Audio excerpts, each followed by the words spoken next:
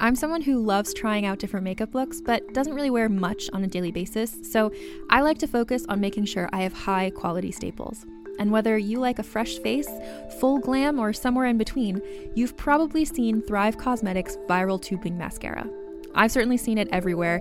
You know, the one in the turquoise tube? So that mascara, along with all of Thrive Causemetics beauty products, are certified 100% vegan and cruelty-free, which I look for in makeup, and they've got excellent quality to match. And something I didn't know from all the mascara videos I've seen is that for every product sold, Thrive Causemetics donates either that same product, another product that is needed more, or a monetary donation.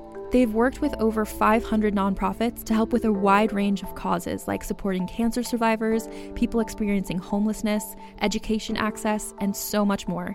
Knowing that makes me feel even better about using their products. And I do enjoy using them. Like I said, I like having high quality staples, and so my favorites are products that are multi-purpose, like the Brilliant Eye Brightener. It comes in a bunch of colors, and I like using them as eyeliner, eyeshadow, and even highlighter. Thrive Causemetics is luxury beauty that gives back. Right now, you can get an exclusive 20% off your first order at thrivecausemetics.com/thrive. That's Thrive Causemetics, CAUSEMETICS.com/thrive for 20% off your first order. I hope you know Rebel Radio is supported by Audible. Love them for that. You know, if you talk to most people about living in LA, they'll say the worst thing about it is the traffic.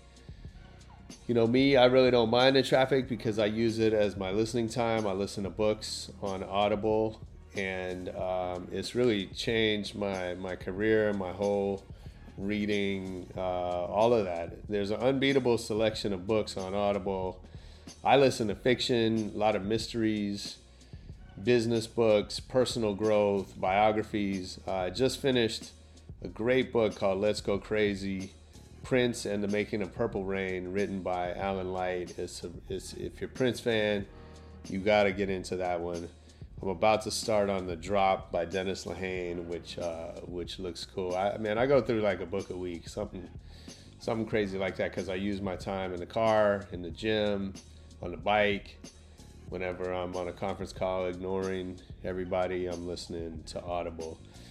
Go to Audible and get a free audiobook with a 30-day trial, audible.com/rebel.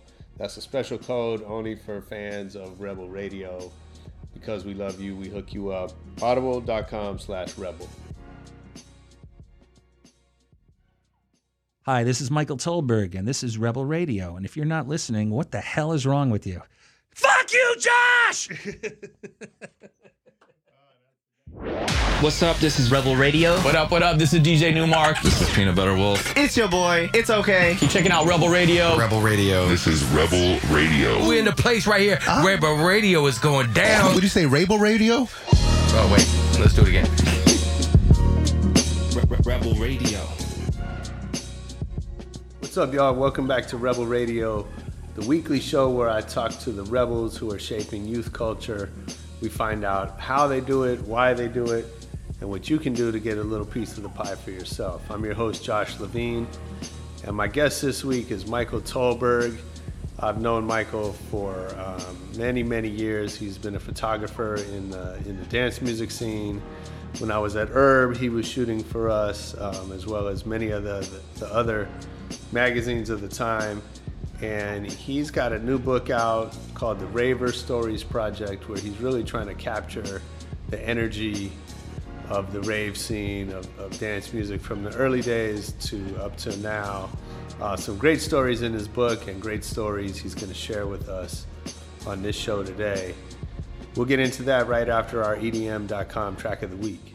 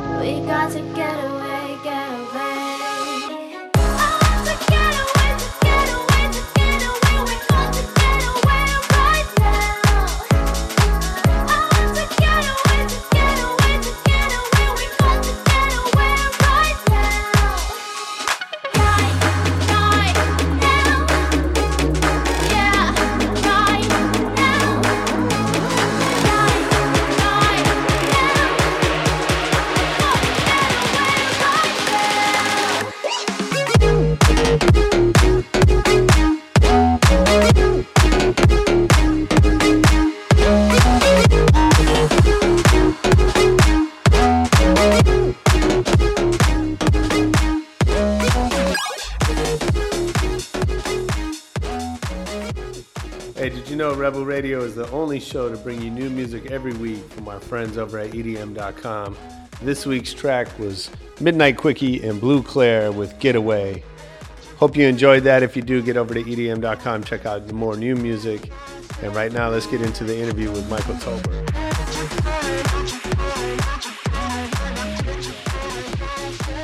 So, dude, Michael, thanks for being here, man. I appreciate My pleasure. you coming by.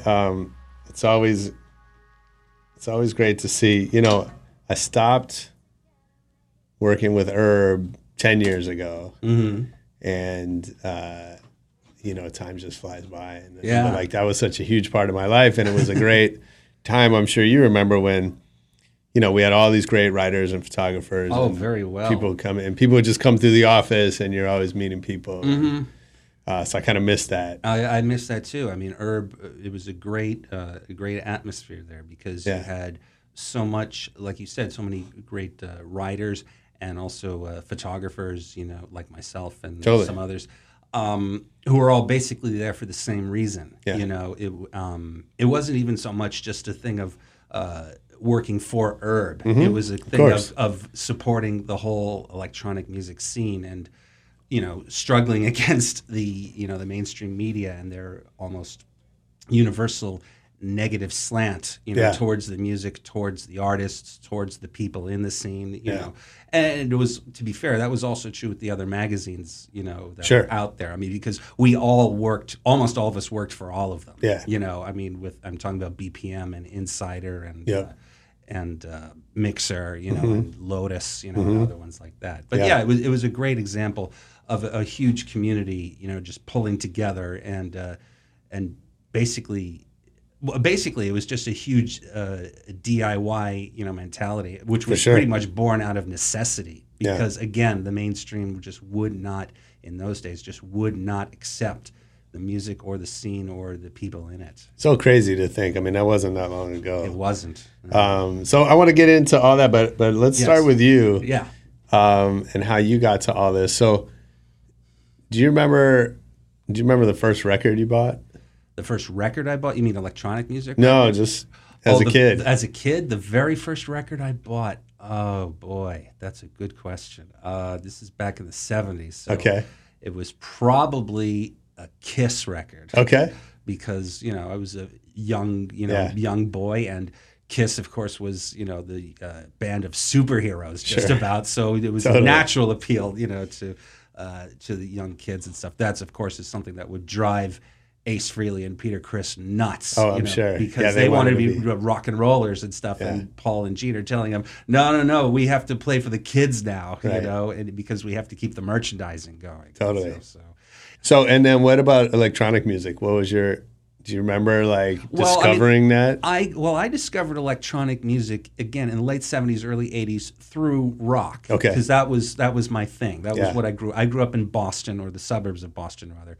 Okay. Raised on what's now called classic rock. Sure. You know, and so with exposure to a lot of groups, you know, like Pink Floyd, or if you want to get a bit more new agey, you know, like Tangerine Dream, you know, and stuff, or Vangelis, you know. Even. Oh wow! You know, that stuff would be, that early electronic stuff would be filtering in to the mainstream and stuff. I mean, in the case of Vangelis, you know, that was, of course, Chariots of Fire, you know, that movie. And Pink Floyd is just, you know, being Pink Floyd, you know. So it was a slow kind of immersion in electronic music, and that became easier in the 80s as more, you know, synths and stuff became more prevalent, you know, around when you started getting out of the post-classic rock, you know, 70s period and into the post-punk, new agey, new wave 80s, you know, with more synths and more, and the first primitive computers, the first Macs, you know, with MIDI, you know, and all that. But that was just the beginning, of course. You know? And it was an exciting time and a bit of a confusing time too. But there was no culture at the time. Like, you know, it was rock music, right? And then, you know, the electronic music or dance music culture didn't sort of emerge until later 80s. on. So what was your first exposure to that? My first exposure to that outside of movies and TV and all that was a place in Boston, which is long gone. It was a club called Venus de Milo, and Venus in those days, in the late '80s, early '90s, used to be on Lansdowne Street behind Fenway Park. That's where the main drag is in Boston. It's where Avalon, has been, Axis, and lots of other clubs, both electronic and not, have been on that stretch on Lansdowne Street. And Venus was different, very different from the normal clubs at the time. It was really going almost all electronic, and the dance floor was top notch, top notch for the time. And I remember one of the early times I went in there and I went up to the DJ, and of course I knew nothing about DJ etiquette, back then, because I was just a stupid kid at the time. I asked him, if you could play any Prince, and he said no. And I said, okay, these guys are not going to play Prince. This is interesting. What else? And what I was hearing, of course, was early house music, although I didn't know it was called house music. Nobody in Boston knew it was called house music at that time. It was under the larger umbrella term of techno, because for lack of a better phrase at that time, because, we were uneducated at that point. Of course. Yeah. What was it that attracted you to that scene? It was different. It was, largely for one of the reasons why I dove into the rave scene in the 90s, later, because I get bored very easily. I get very easily. And let's face it, the mainstream music machine, which is largely pop driven and stuff, I mean, for me, it gets real old real fast. Sure. And well, it's based on repetition. Among other things, yes. Yeah. And so it's and I just was looking for stuff that was different. I was also looking for different rock clubs, at the time and stuff, which I was frequenting at the time. This is still in Boston. I mean, I remember the Paradise, which is still there, I think, in Boston. I mean, that was where I first saw Blues Traveler there. And when they put out their first album, I'd heard nothing about them, and and I managed to get there early, and I was perched right on the monitors like that, which for a 19-year-old kid, that's pretty cool. Yeah, it's exciting. Yeah, I mean, just being, just sitting there in the chair and zoning out to "Shine on You, Crazy Diamond," or something like that. Yeah.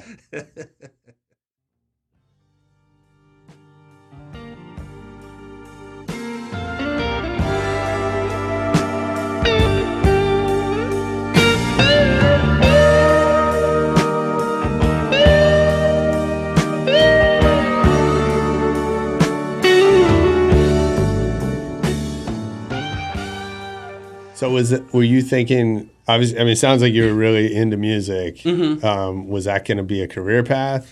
I was hoping it would. I mean, I was a high schooler. I mean, I was a frustrated would-be, lead singer, and stuff, and emphasis on would-be. Sure.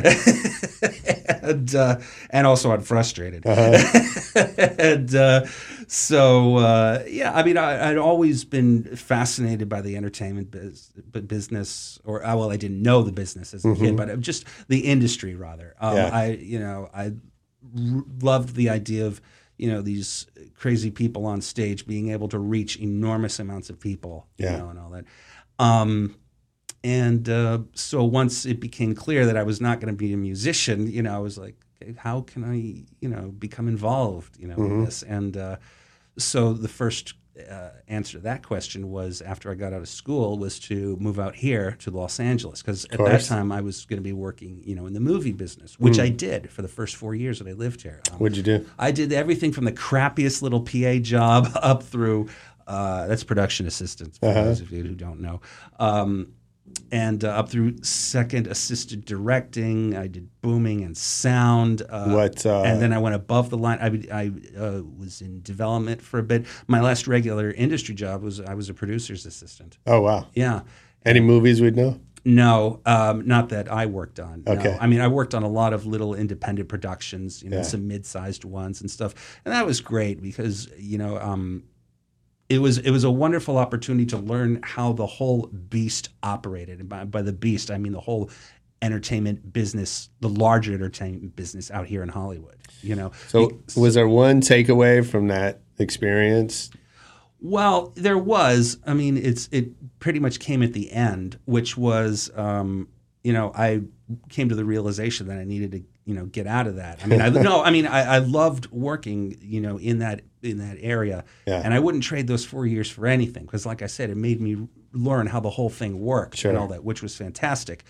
But I finally got to the point where, like, I started asking myself, okay, are you comfortable being 45 or 50 years old and doing, 29-hour days, 9 days a week, on set, somewhere out in the middle of nowhere in Finland or whatever. And my answer to that was no. That's not what I saw. Yeah. So the first couple of years, I was getting acquainted and with all the places in Hollywood, and I had a very different circle of friends back then. It was very much a case of East Coast transplants like myself. And after that, I started branching out again because I was getting bored, and electronic music was finding its way into more clubs and stuff, and I liked parts of it and stuff, and but what I was not impressed with was so many of the clubs, and this time period, by the way, this is like 1991 through 95. Okay.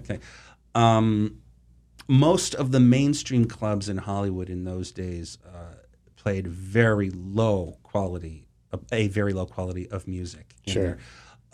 Most of it, when you were not talking about pop songs or whatever, you were talking about third-rate commercial house, middle-of-the-road knockoffs mixed with 80s mashups. It's completely unimpressive. It's like, and they would play, some DJs would play, the same song 3 or 4 times a night. Wow. And it's like, what the hell is this? I knew what it was. They were going for the mainstream people, the people who were just in there to, get fucked up and try to get laid, and all that.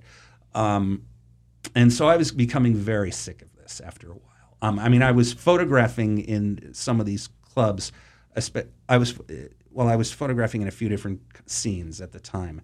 I was doing the gothic and industrial stuff, which was cool. That was very cool. Depressing people, but fantastic fashion sense. Yeah, great. Great to photograph. Oh yeah, great to photograph. Yeah. Where did the idea come from to take pictures? The idea came about because I wanted access to these clubs, and as a young suburban white male, I'm the last guy that the bouncer is going to let in there. You know, if I'm by myself.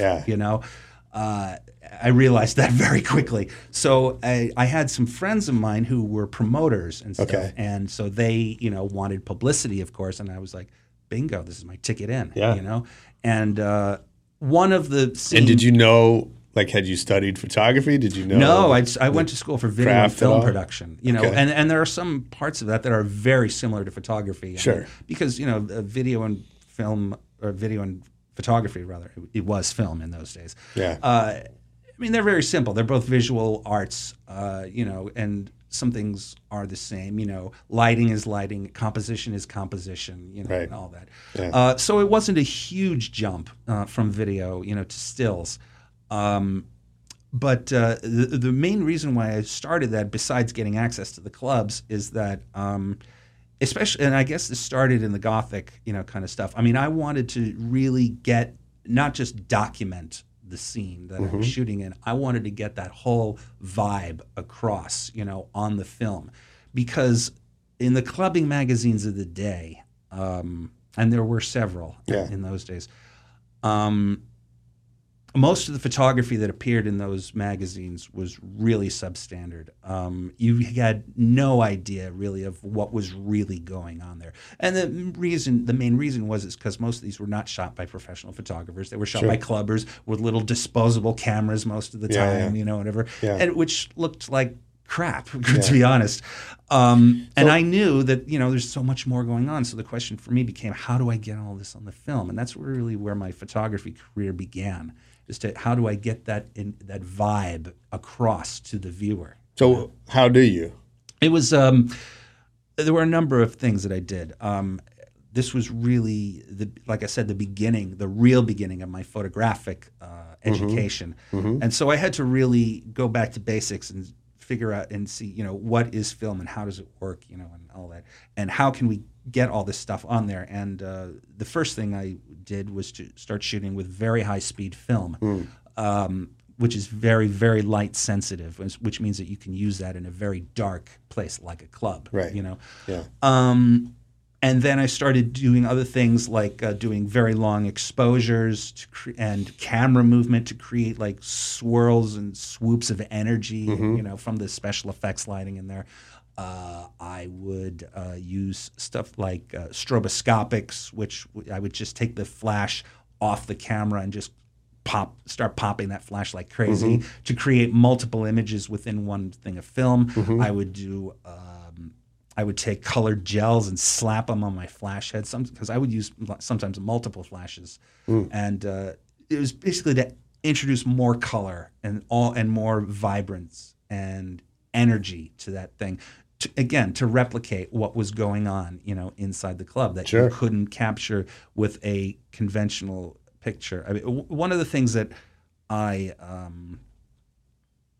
realized back then is that what I was doing there was basically capturing the moment. Yeah. And a moment doesn't necessarily last 1/125th of a second, which is pretty much the standard, you know, speed that you shoot a picture with a camera, most of the time anyway. Sometimes a moment lasts much longer than that. Yeah. And most of the time, people, when they try to capture a moment, they try to do it within multiple images, multiple frames of film back in those days. So you would get, you know, a series of 6 or 7 pictures, which would show, you know, that moment going on. I wanted to see. I didn't want to do it on 6 or 7 images. I wanted to do it on one. Yeah. You know, and that was the goal in the early days. And fortunately, I was able to put all the pieces together, you know, and make it work. Right. And not long after that, that's when people like Herb and stuff started noticing my stuff and said, "Do you want to start shooting for us?" So was there like a first break that kind of made things start happening for you? There was. It was the and it came out of a very, very bad turn of events, and it was the 1996-97 New Year's Eve party called In Seventh Heaven in downtown. Which I don't remember. You don't remember this? No. Okay, this was the New Year's rave bust of all time. Really? Yes, and it's a long story, but I'm going to give you the very short thing. This was run by CPU 101, run by Teffu, and also with Go Ventures, with Reza Garami. Wade Hampton was involved with it as well. It was held at what was then the Grand Olympic Auditorium. It's in downtown. It's gone now. It's now a Korean megachurch. Yeah. But it was going to be an indoor-outdoor thing. It was supposed to have between like 10 and 15,000 people there. And to make a very long story short, what happened was there was a vendor in this, one of the vendors in the event. This was a guy who was trying to cash in on the then herbal ecstasy market. So I do remember. Yeah, and what he did was he was supposed to have this stuff, which the main ingredient was kava kava, and he could not get the kava kava in the amounts that he needed. So instead, what he did is he substituted an industrial solvent, you know, for this, and he actually tested this stuff out beforehand, and on 4 people, and I think all of them got sick from it. And he said, "I don't care, I'm going forward." So he started distributing the stuff for free at the party, and people started dropping left and right. It was ridiculous, and so the police came in, the fire people came in, like more than 50 people ended up going to the hospital because of that, and they shut down the whole thing. And the people who were outside waiting to get in were not happy about this. So there was a riot, you know, that ensued. And Mixmag, or what? Not Mixmag, the English one, Mixmag US, which would become Mixer. Right. They found out that I was there, and they got hold of me, and they said, "Do you have any pictures?" And I said, "Yes." So they sent over. So I sent over a whole bunch of pictures, and they ended up giving me the cover and that was my very first magazine. Submission and stuff. So for your very first submission to get the cover, I mean, that's huge. Awesome. Yeah. And so, well, it was awesome for me. Sure. Yeah. Not so awesome for the event. Man, we had an herb table at the Shrine 94. Okay. So I forget if it might have been an EDC early. I forget what party it was. Okay. But and anyway, we had it was me, Todd, and Raymond like working this table, and the guy from I don't know if it was the same Herbal Ecstasy, but there were a few of them back then. They were not the same guy, no. But and so anyway, he came by and he was an advertiser, and so he gave us like some samples. And I was like, all right, fine. And it was the worst. It was garbage. It was such garbage. Yeah. Oh, I regretted it. Like, oh yeah. instantly. Well, I mean, you just saw there was a story. I mean, I didn't get sick, but it was just a shitty. Oh, it was terrible. Yeah. And I mean, I just remember. Well, just a few days ago, I saw a story, and I don't know if this is true or not. I haven't seen any verifications of this yet. Yeah. But there was a story about the supplements that people buy at GNC, and that apparently 75% of them are garbage and it's fake. Mostly baking soda and stuff like that. So I mean, I would love to see clarification to that, but it illustrates the same point. Yeah, absolutely. Yeah, there's no regulation. No, you're relying on people who just want to make money, right? To be honest about it, right? And that doesn't usually work out. No, it doesn't. But ironically, at least in Southern California, I mean, I can't speak for the rest of the country, but at least in Southern California, if you're talking about, never mind Herbal Ecstasy, if you're talking about the real thing, I mean, this place was known for its high quality, MDMA that was running around. I mean, these were not just MDMA either. I mean, these were the days of Mitsubishis, and Batman's ones. By the Mitsubishis, I mean, whoever the guy was who put that concoction together, I mean, that guy should get the Nobel Prize for chemistry because that was amazing. Nice. James, find out who that guy is. Let's get him on the show. If you're enjoying this one, check out my interview in the Rebel Radio archives with Jeff Moore. Jeff was a photographer for the Red Hot Chili Peppers and turned that into a really interesting career. When he came on the show, he was launching his photo show shot in the Nirvana Kurt Cobain private archives. Really cool stories in photography. If that's your thing, check that out after you finish up here with Michael Tolberg. So take us back. So this the Mixmag cover comes out. Yes. What does that do for you? Like it got me. What starts happening? More magazines start noticing me. Yeah. Herb noticed me. Mixmag was the first. Yeah. Herb was soon after, and then there was excuse me, and well, they would change its name to Mixer, and then there was BPM Culture, and then eventually Insider, and I don't know if you remember Insider. Yeah, of course, Chang. Chang Weisberg. Yeah, and I ended up being on staff on Insider, and they would usually give me about a quarter to a third of the whole book, which was great. That was fantastic, and that meant I could really go nuts. Yeah, sure. Absolutely. And I love those guys, man. They were always the nicest guys at the party. Not just the magazine. Yeah. I mean, we were the guys who put together the Cypress Hill Smokeout, which was, as I recall, the first real, I guess, proto-festival that was half hip-hop and half electronic. Yeah. I mean, no other hip-hop festival would touch, electronic music at that time. But, we were lucky because, we had Cypress Hill in our corner, which was a huge help.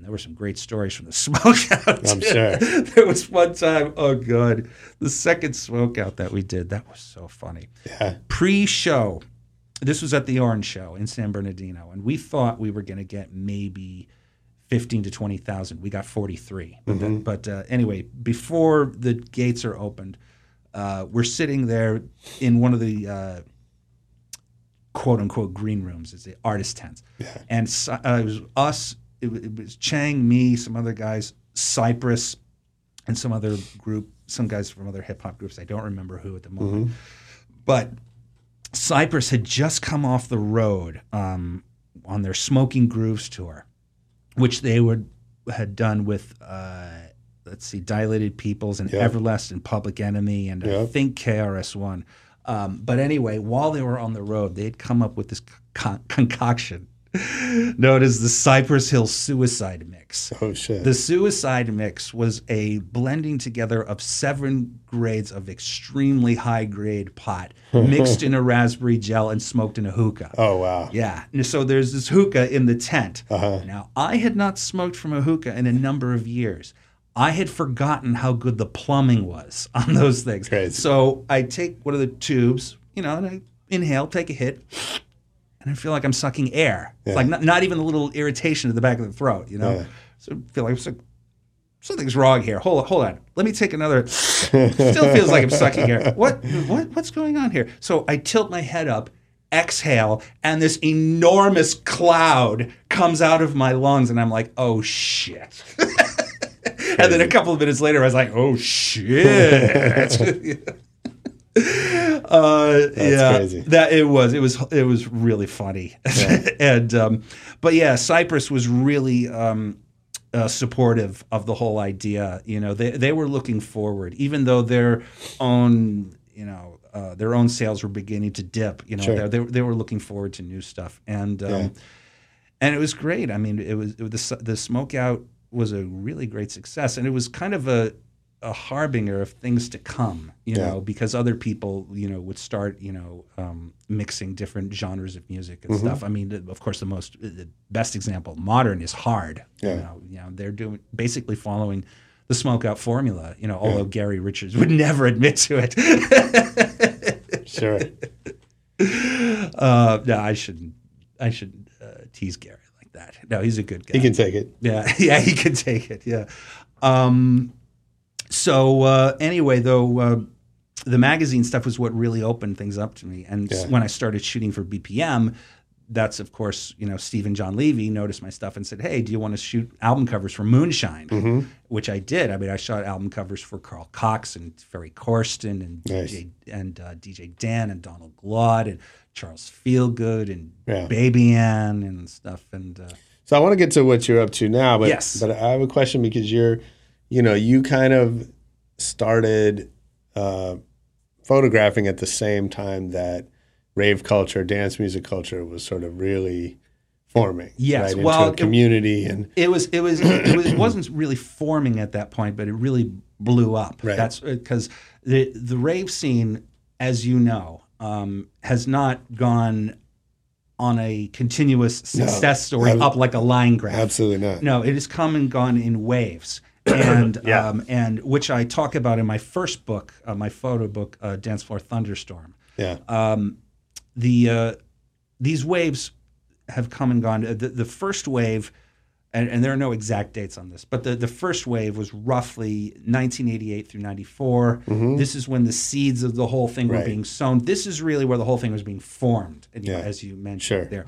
And these were also the times at the end of this period, the first few early successes, and stuff. And then depending on where you were in the country, for about a year and a half to 2 years, there was a big police and media crackdown, which forced everything way back underground. It made things a lot harder for the promoters and for the artists, and all that.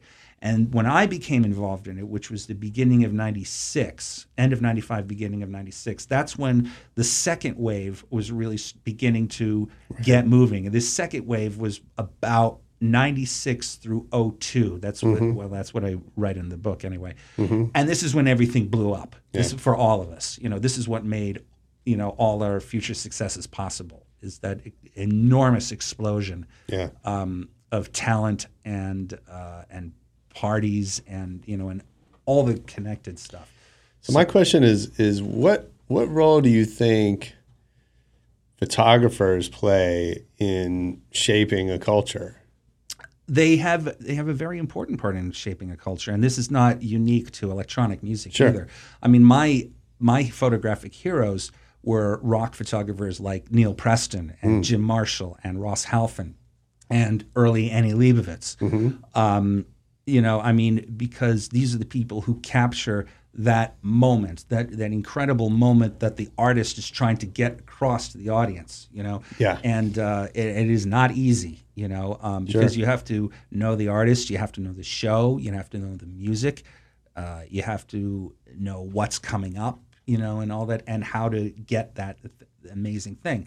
The way that photographers did that mostly back then was attaching themselves to bands. Right. You know, I mean, Neil Preston, I mean, he became famous for his Led Zeppelin and The Who and Queen, you know, work, you know, among others. You can still do that today, but it's a lot harder. I mean, we had Jeff Moore on the show, who kind of was like the homie of Red Hot Chili Peppers, and he ended up touring with them and building their visual work, right? So I totally get that. Does that work the same with DJs? It's harder. It's a lot harder. Yeah. It's a bit easier now because there's more money in there with the whole EDM thing. Yeah. In the 90s and early 2000s, it was practically impossible to attach yourself to a DJ and expect to make a real living going on the road with them because money just was not there. Yeah. You know, the mainstream music business just did not support the rave scene whatsoever, you know, in those days. I mean, I remember, the main reason why I was able to stick it out so long is because the main way I was making my living was I was writing for a national comedy radio network. Oh, wow. I know we only had weekly writers meetings, so the rest of the time was my own, and I could do whatever rave stuff I wanted. Nice. But I remember in those, this was for American Premiere up in the Valley, and American Premiere is a very, very big radio network, and it was bigger then. But anyway, these guys, among other things, would produce syndicated material for their various stations across the country and stuff. And it would the syndicated stuff would be consisting almost entirely of pop, rock, country, a little hip hop, and almost no electronic stuff. Once in a very long while, you would find a track in there from like the Chemical Brothers or Prodigy or Crystal Method or something like that, but that was it.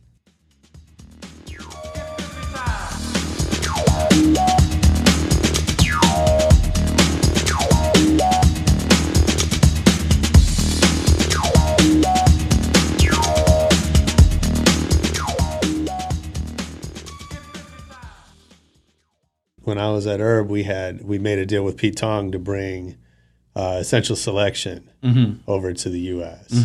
And you know, and I think we learned the hard way because as far as we knew, you know, so Pete had Essential Mix, which was the sort of more mainstream show, right? And then Essential Selection was the long form mixes. So he'd have Carl Cox and Ferry Corsten, whoever, and do this 2-hour mix thing, right?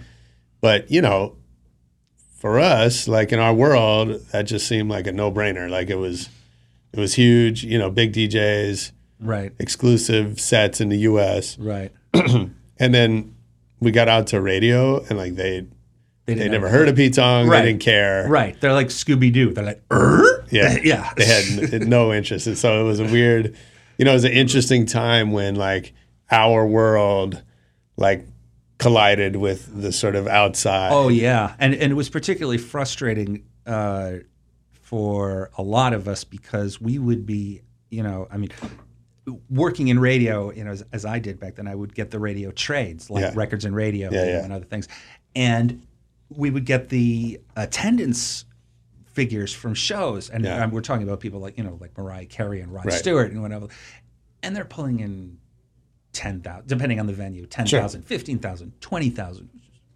Impressive. I mean, and then Electric Daisy Carnival and then EDC or Nocturnal Wonderland is bringing in 40,000, 50,000, you know, dwarfing those attendance records, bringing in much more entertainment value for your money. Sure. You know, I mean, instead of an hour and a half show, whatever, you've got an 8-hour show with multiple DJs, multiple types of music, entertainment, everything. You know, I mean, the value for your money back then in the rave scene was so much higher than it was in the mainstream. It was absolutely, yeah. I mean, it was no surprise why dance music fans, you know, would gravitate towards the rave scene. You know, that and also the warm and embracing nature of the scene itself.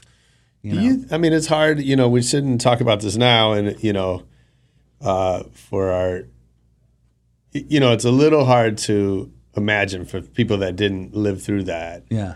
That like, now, David Guetta, a lot of these guys are household names. Right. Right. And Calvin Harris. Right. Yeah. Cascade, whatever. Right. And, it's sort of hard to imagine a time when, when that was, as you say, it was like, demonized or there was this like this movement against that. Yeah. What do you think? I don't know. I sort of have my own thoughts on this, but in your mind, what were the tipping points where that really became a mainstream thing? The tipping points, it wasn't really a case of tipping points. It was a case of what I call, again, in Dance Floor Thunderstorm, the benign subversion of the mainstream. And the way that this happened was the music started popping up in movies, TV, soundtracks, gaming, all of that. So that, people are being exposed to this almost subliminally, right? Because it's just a part of their everyday existence. They don't really pay attention to it, but it's there, and it influences them on a level that they might not immediately understand. I don't mean a level of making parents run out to go raving, and all that, but but become more accepting of it because, like, oh, that track, I heard that on Monday Night Football. I mean, when the Crystal Method got their stuff on Monday Night Football, I was like, okay, that was probably a tipping point. It's funny. I remember, people would come to us at Herb and want to pitch a show with us at MTV, and they had this. This happened like 3 times, right? Where someone brought me, a treatment for a show, and they were defending the idea of the show with how mainstream dance music had become, using the example that it was in all these commercials. Right.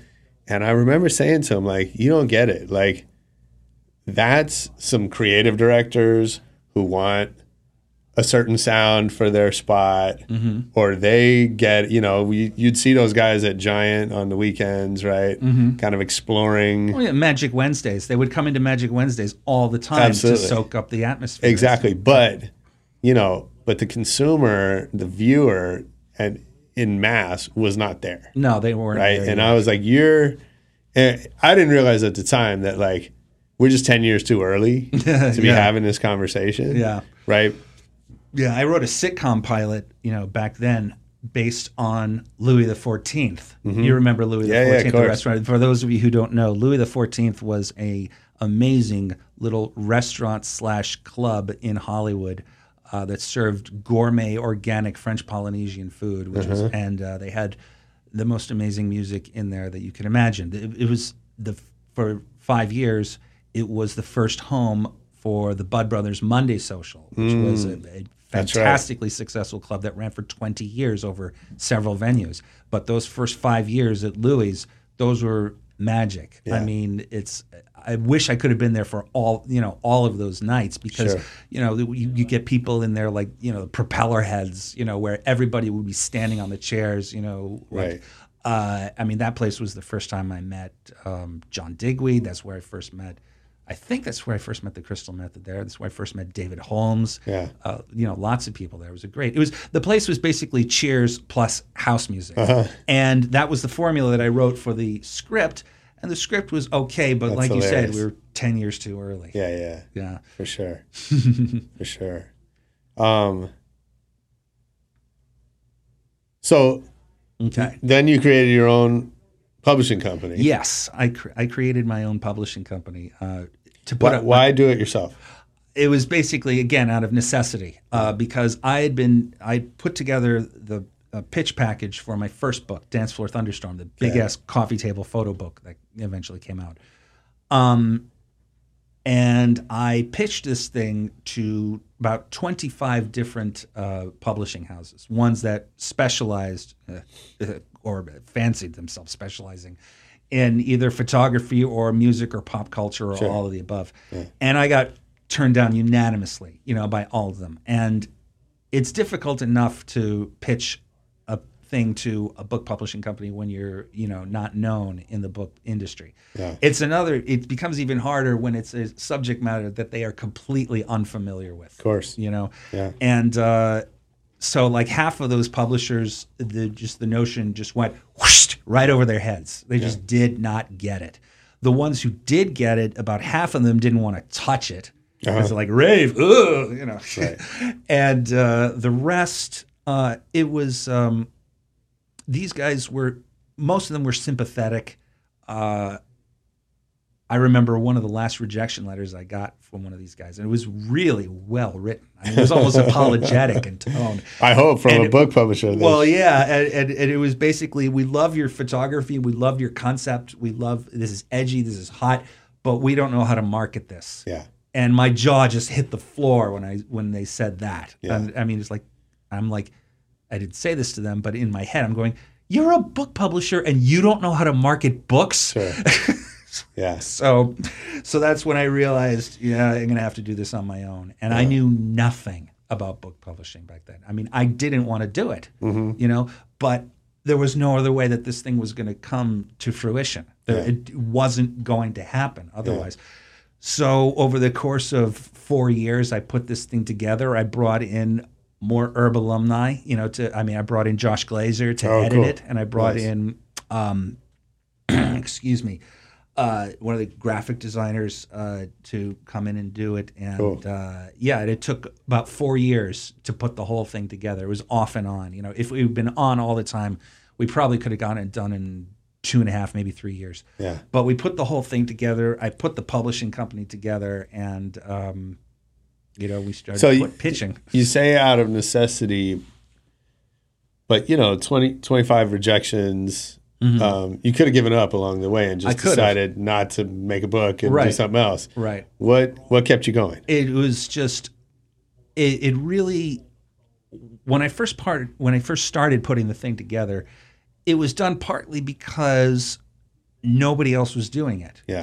None of my old colleagues, photographers or writers or otherwise, were putting any sort of histories, official or personal or otherwise, about the rave scene out there. I mean, it just wasn't happening, And I was getting tired of explaining to everybody I ran into just what the rave scene was. It was much easier in some aspects to be able to hand them a book and say, "Have a look at this. This is what happened." You know. So the first year was spent basically going through my archives, figuring. We're talking like over 100,000 film images. Wow. Yeah. I mean, I have bookcases completely filled with pages and pages of slides and all that. Yeah. So it was going through all those and trying to figure out what form this thing was going to take, what I wanted to say with words. Did I want to bring in outside talent in, which I did. I brought in DJs. I brought in Christopher Lawrence and Sandra Collins and Mark Lewis in for interviews for the book. And Josh and I would, be going over this constantly, long distance, because Josh at the time was based in Berlin. That's right. So I would have to get up at before 6 o'clock in the morning to get on Skype with him and my graphic designer and going through. It was a nightmare. Crazy. But thank God for Skype, because otherwise we wouldn't have been able to do it at all. Sure. And I would have had to get another editor here in the States. It just took so long. Finally, though, we put the whole thing together. And when I got the first books in from China, that's where we got them printed, because that was the only way it could be affordable. Right. When I first got those things in, it was like someone asked me, is this like, having a first look at your baby? And I said, well, yeah, it is, except it's different because a human being gestates for 9 months. This took 40. So crazy. Yeah, and but it was the first of its kind. It still is the first of its kind. There are no other big photo books out there about the glory days of the rave scene. Yeah. And it really put me on the map outside of the rave scene. It's more mainstream media started paying attention to me. Nice. And and got a lot of great attention. I mean, Vice did stuff on it, BuzzFeed did stuff on it, Mixmag, so many. I mean, Paper did stuff, Slate and stuff. So stuff that organizations that hardly paid attention to the scene at all, beforehand. And so that was very gratifying. Yeah, I bet. And it basically gave me the even after 4 years, I found I still had enough energy and stuff. And I said, okay, what else can we do? And that ended up being the next book, the Raver Stories Project. Cool. Yeah. So I want to hear about the Raver Stories Project. Mm-hmm. What'd you learn? As you said, you didn't know book publishing. Right. What did you learn in the first book that changed how you approached the second book? Well, the first book was different because, in a sense, and at the risk of sounding rather selfish, it wasn't just about the rave scene. It was about me. Yeah. And stuff. It was my point of view, my interpretation. Yeah.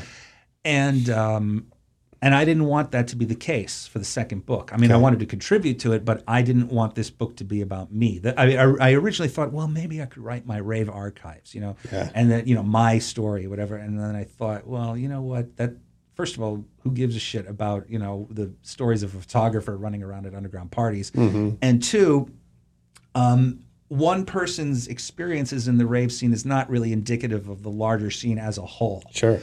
So I needed outside viewpoints. Yeah.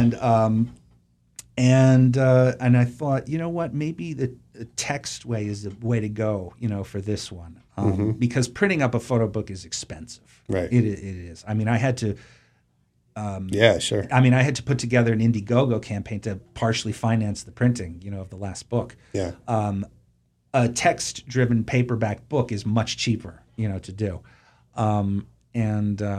so at that point, I was like, let's get these outside viewpoints, and so I put out a call for submissions. This is October of last year of 2016, and I put out the call for submissions to the electronic music community, asking for their most amazing or memorable stories about what their most memorable experiences in the rave scene, whether it was good or bad or whatever. I mean, I didn't really care very much. Mm-hmm. Mm-hmm. And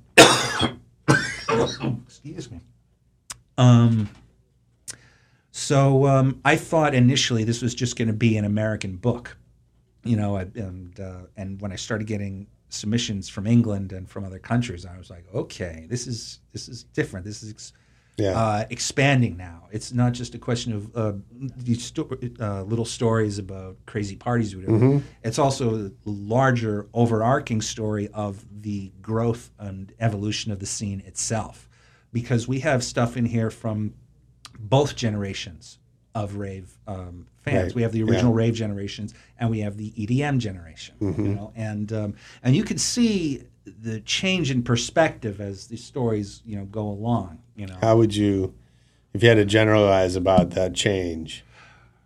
Well, I mean, you look in the stories and you discover that, well, first of all, getting back to the whole initial rave do-it-yourself DIY thing.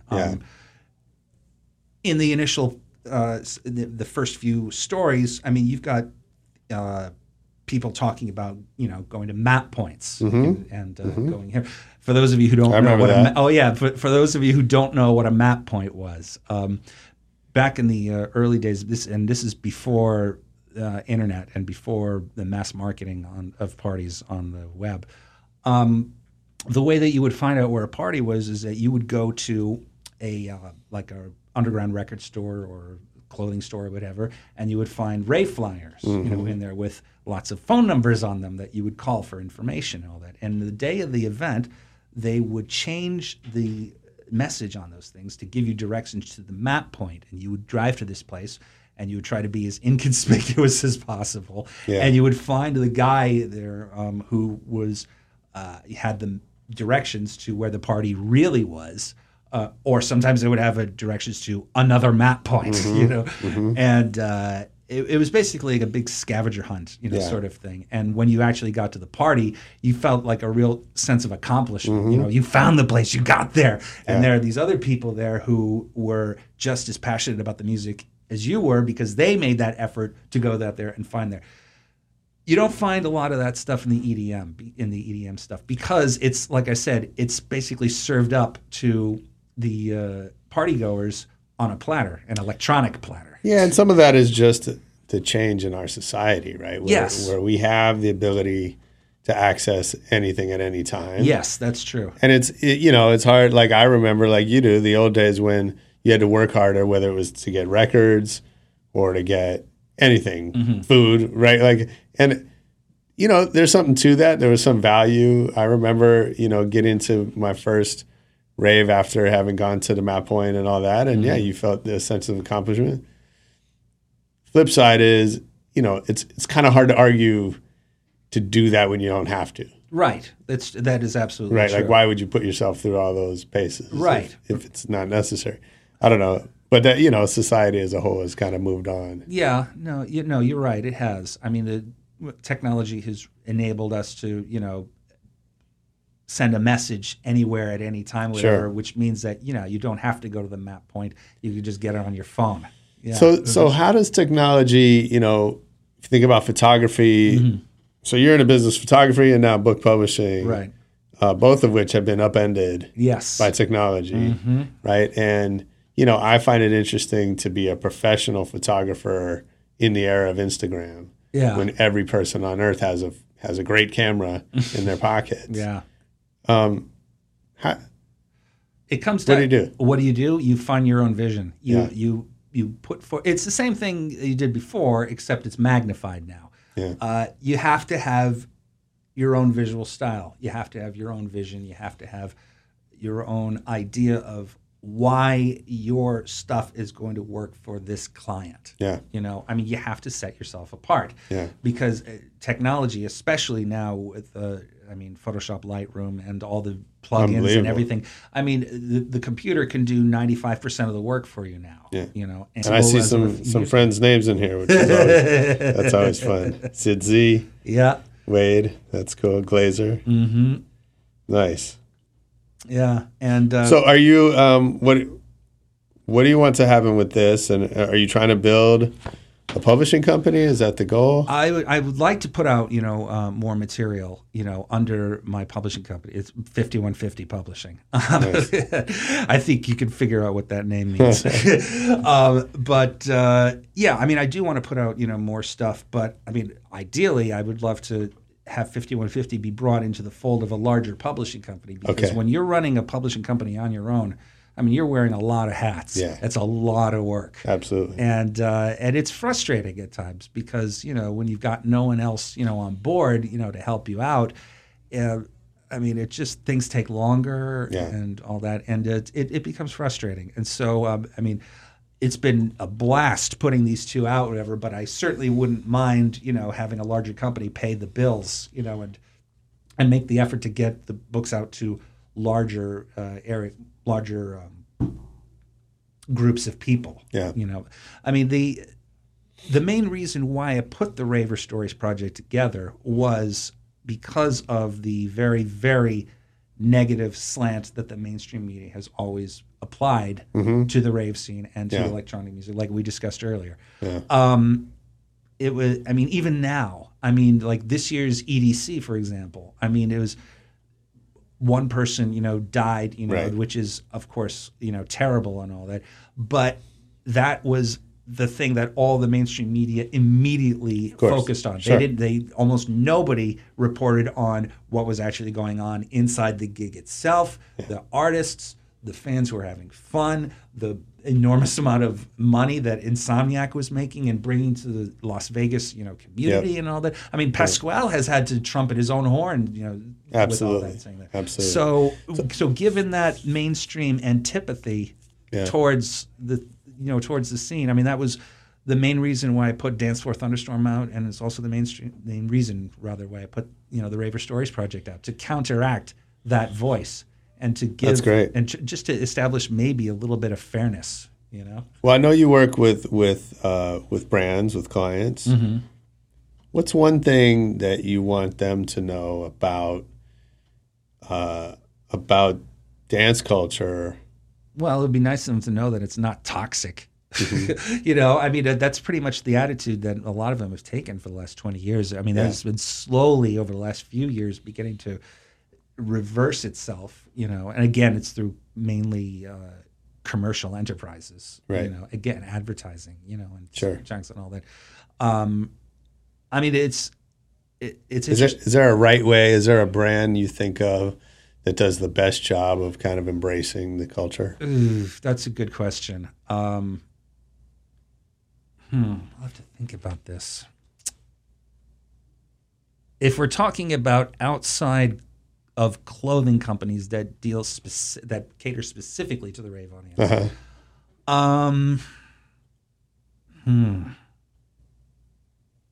that is a really good question. And it's because there aren't a lot of. I mean, you see stuff showing up in like TV shows, you know, and hearing that, but I don't know if there's really been a single brand or company that has been able to focus exclusively on this and make it work. You know, I mean, there are certainly companies that dip into it, Right. you know, and try to make it work, you know, for their product that they're pitching, you know, Sure. or whatever. But I don't think there has been one that really has gotten 100% on board. Okay. Yeah. And it's unfortunate, but it is a reality. Yeah. Cool. I got to get to a lightning round Okay. where I ask you a bunch of questions and you Okay. answer them. Lightning round sounds interesting. Tell me one decision that changed your life forever. Moving out here, when I spent a year getting out of school. At the time, I wanted to get into sports broadcasting. Yeah. I wanted to be a sports producer. Nice. And well, it was fun working in that area. But after getting out of school, I spent about almost a year trying to get work across the country, you know, in some market or another in sports, and it wasn't working. Yeah. And it basically got to the point where I had to ask myself, okay, is this what you really, really want to do? Mm-hmm. And the answer was no. And and so the next question was, what is it you want to do? And I said, I don't know, but it involves show business in some form or another. And that meant two places, either New York or LA. Yeah. And so it ended up being LA. Cool. Complete this sentence.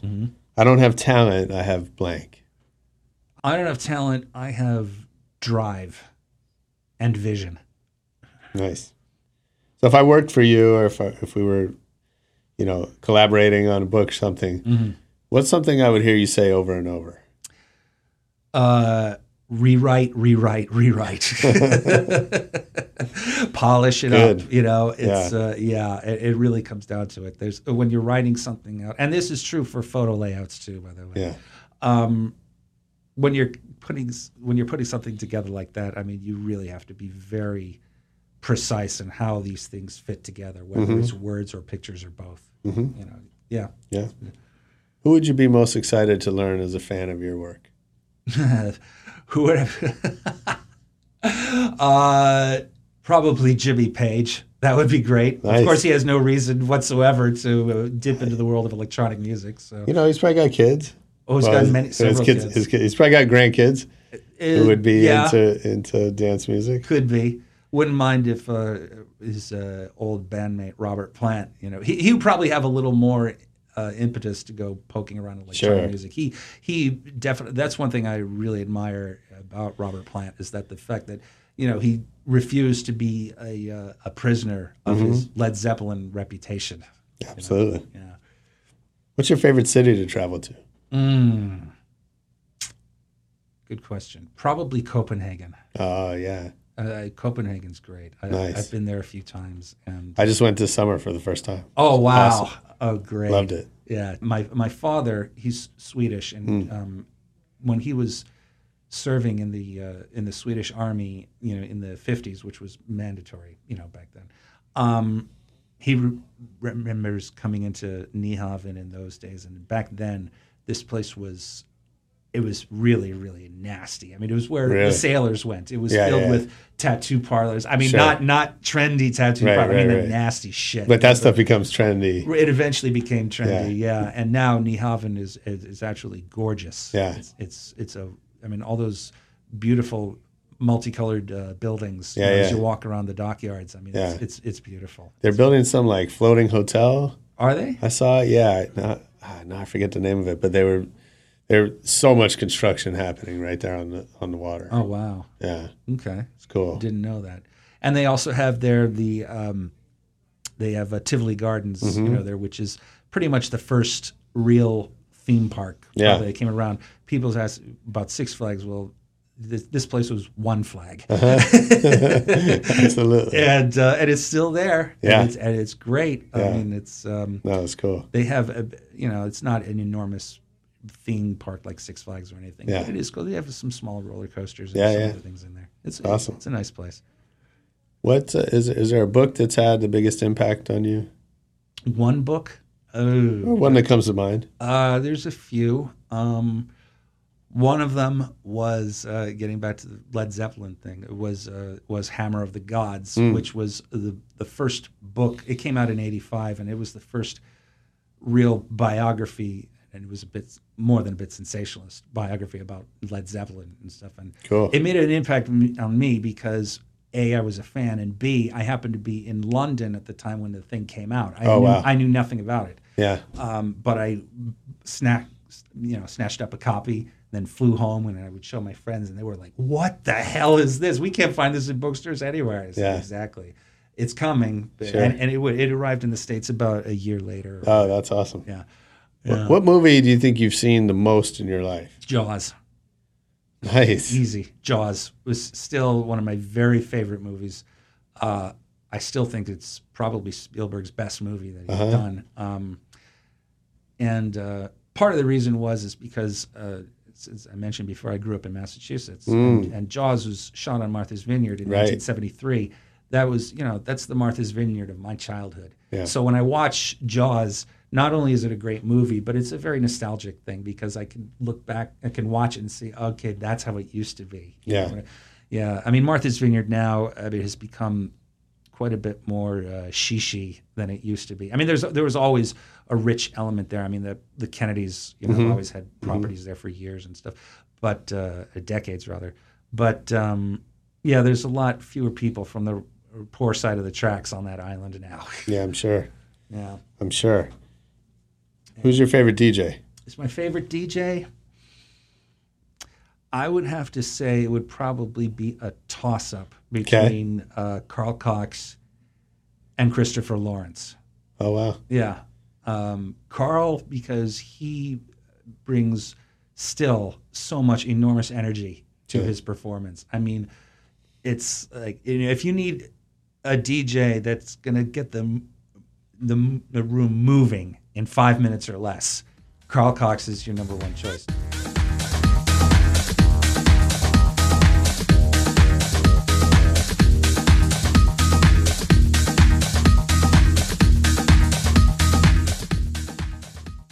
Number two is probably Donald Glaude. Oh, yeah. Yeah, and Christopher, because he and I have been really good friends for a very long time. And when he and Sandra Collins and Taylor and Thomas Michael and the Moon Tribe guys and John Kelly, when they launched the whole progressive trance thing in the late 90s, I mean, the West Coast progressive trance, I mean, that was such an amazing sound that they put together. It was perfect for the desert. It was perfect for arenas, big places, not so much for little house clubs. And when Christopher would just go put on, his like trance arias almost, I mean, it was just, you just sweep the whole room up. I mean, that's of course the idea that, for any DJ, but for that music at that time. Oh, yeah, sure. Yeah, it was fantastic. The whole progressive trance thing was really, really a lot of fun to be right in the middle of. I mean, Christopher and I would be at the Alexandria Hotel in downtown, and we had 500 people in a room. The tables were on the floor. So Christopher and I were literally standing next to each other, shoulder to shoulder, while he's playing, and there's 50 people just clustered around us watching Christopher do his thing, and the other 450 people in the room can't see anything. Right. So it's for them, it's all about the music. It's not about the talent. It's not about the brand. It's about, what is this person doing to me? with his music. Absolutely. So how does everybody find the Ravers Project? The Raver Stories Project? Yeah. It's getting really good response, both from the electronic music community and from mainstream. Where do you get it? Where do you get it? You get it on Amazon. Like I said before, it's got stories going all the way back to the original rave beginnings in England in the late 80s and the acid house explosion, up through basically EDC 2016. Nice. It's and pretty much everything in between. I mean, there's mansion parties in there. There's desert raves. Burning Man is in there. Ministry of Sound is in there. It's a really wide range of experiences, and I think that's one of the things that have enabled more people to identify with it. It's not just a total little niche thing. Yeah. How do we find you online? You can find me online with Google. That's pretty much the easiest way. Yeah. As far as my books go, you can go to raverstoriesproject.com or Cool. dancefloorthunderstorm.com. You can find my present photographic materials on gettyimages.com, because that's who I shoot for now. I do a lot of red carpet stuff for them, concerts and some clubs, and celebrity benefits and that sort of thing. Oh, cool. So, yeah. Awesome. Thanks for doing this, man. It's been a my pleasure. Thanks for I'm calling. excited to read the book, and definitely will follow what comes next. All right. Awesome. Yeah, that was Michael Tolberg on Rebel Radio. I hope you enjoyed it. I know I did. Leave us a comment or something on Twitter, Facebook, YouTube, whatever. You can find us at Rebel Radio Net. Make sure you come back next week. I'm going to launch a very special edition. We're going to do, I think, 4 episodes in a row that I recorded on the streets of Beijing, China. Our Rebel Radio China edition is coming up next week. Make sure you check that out. Peace.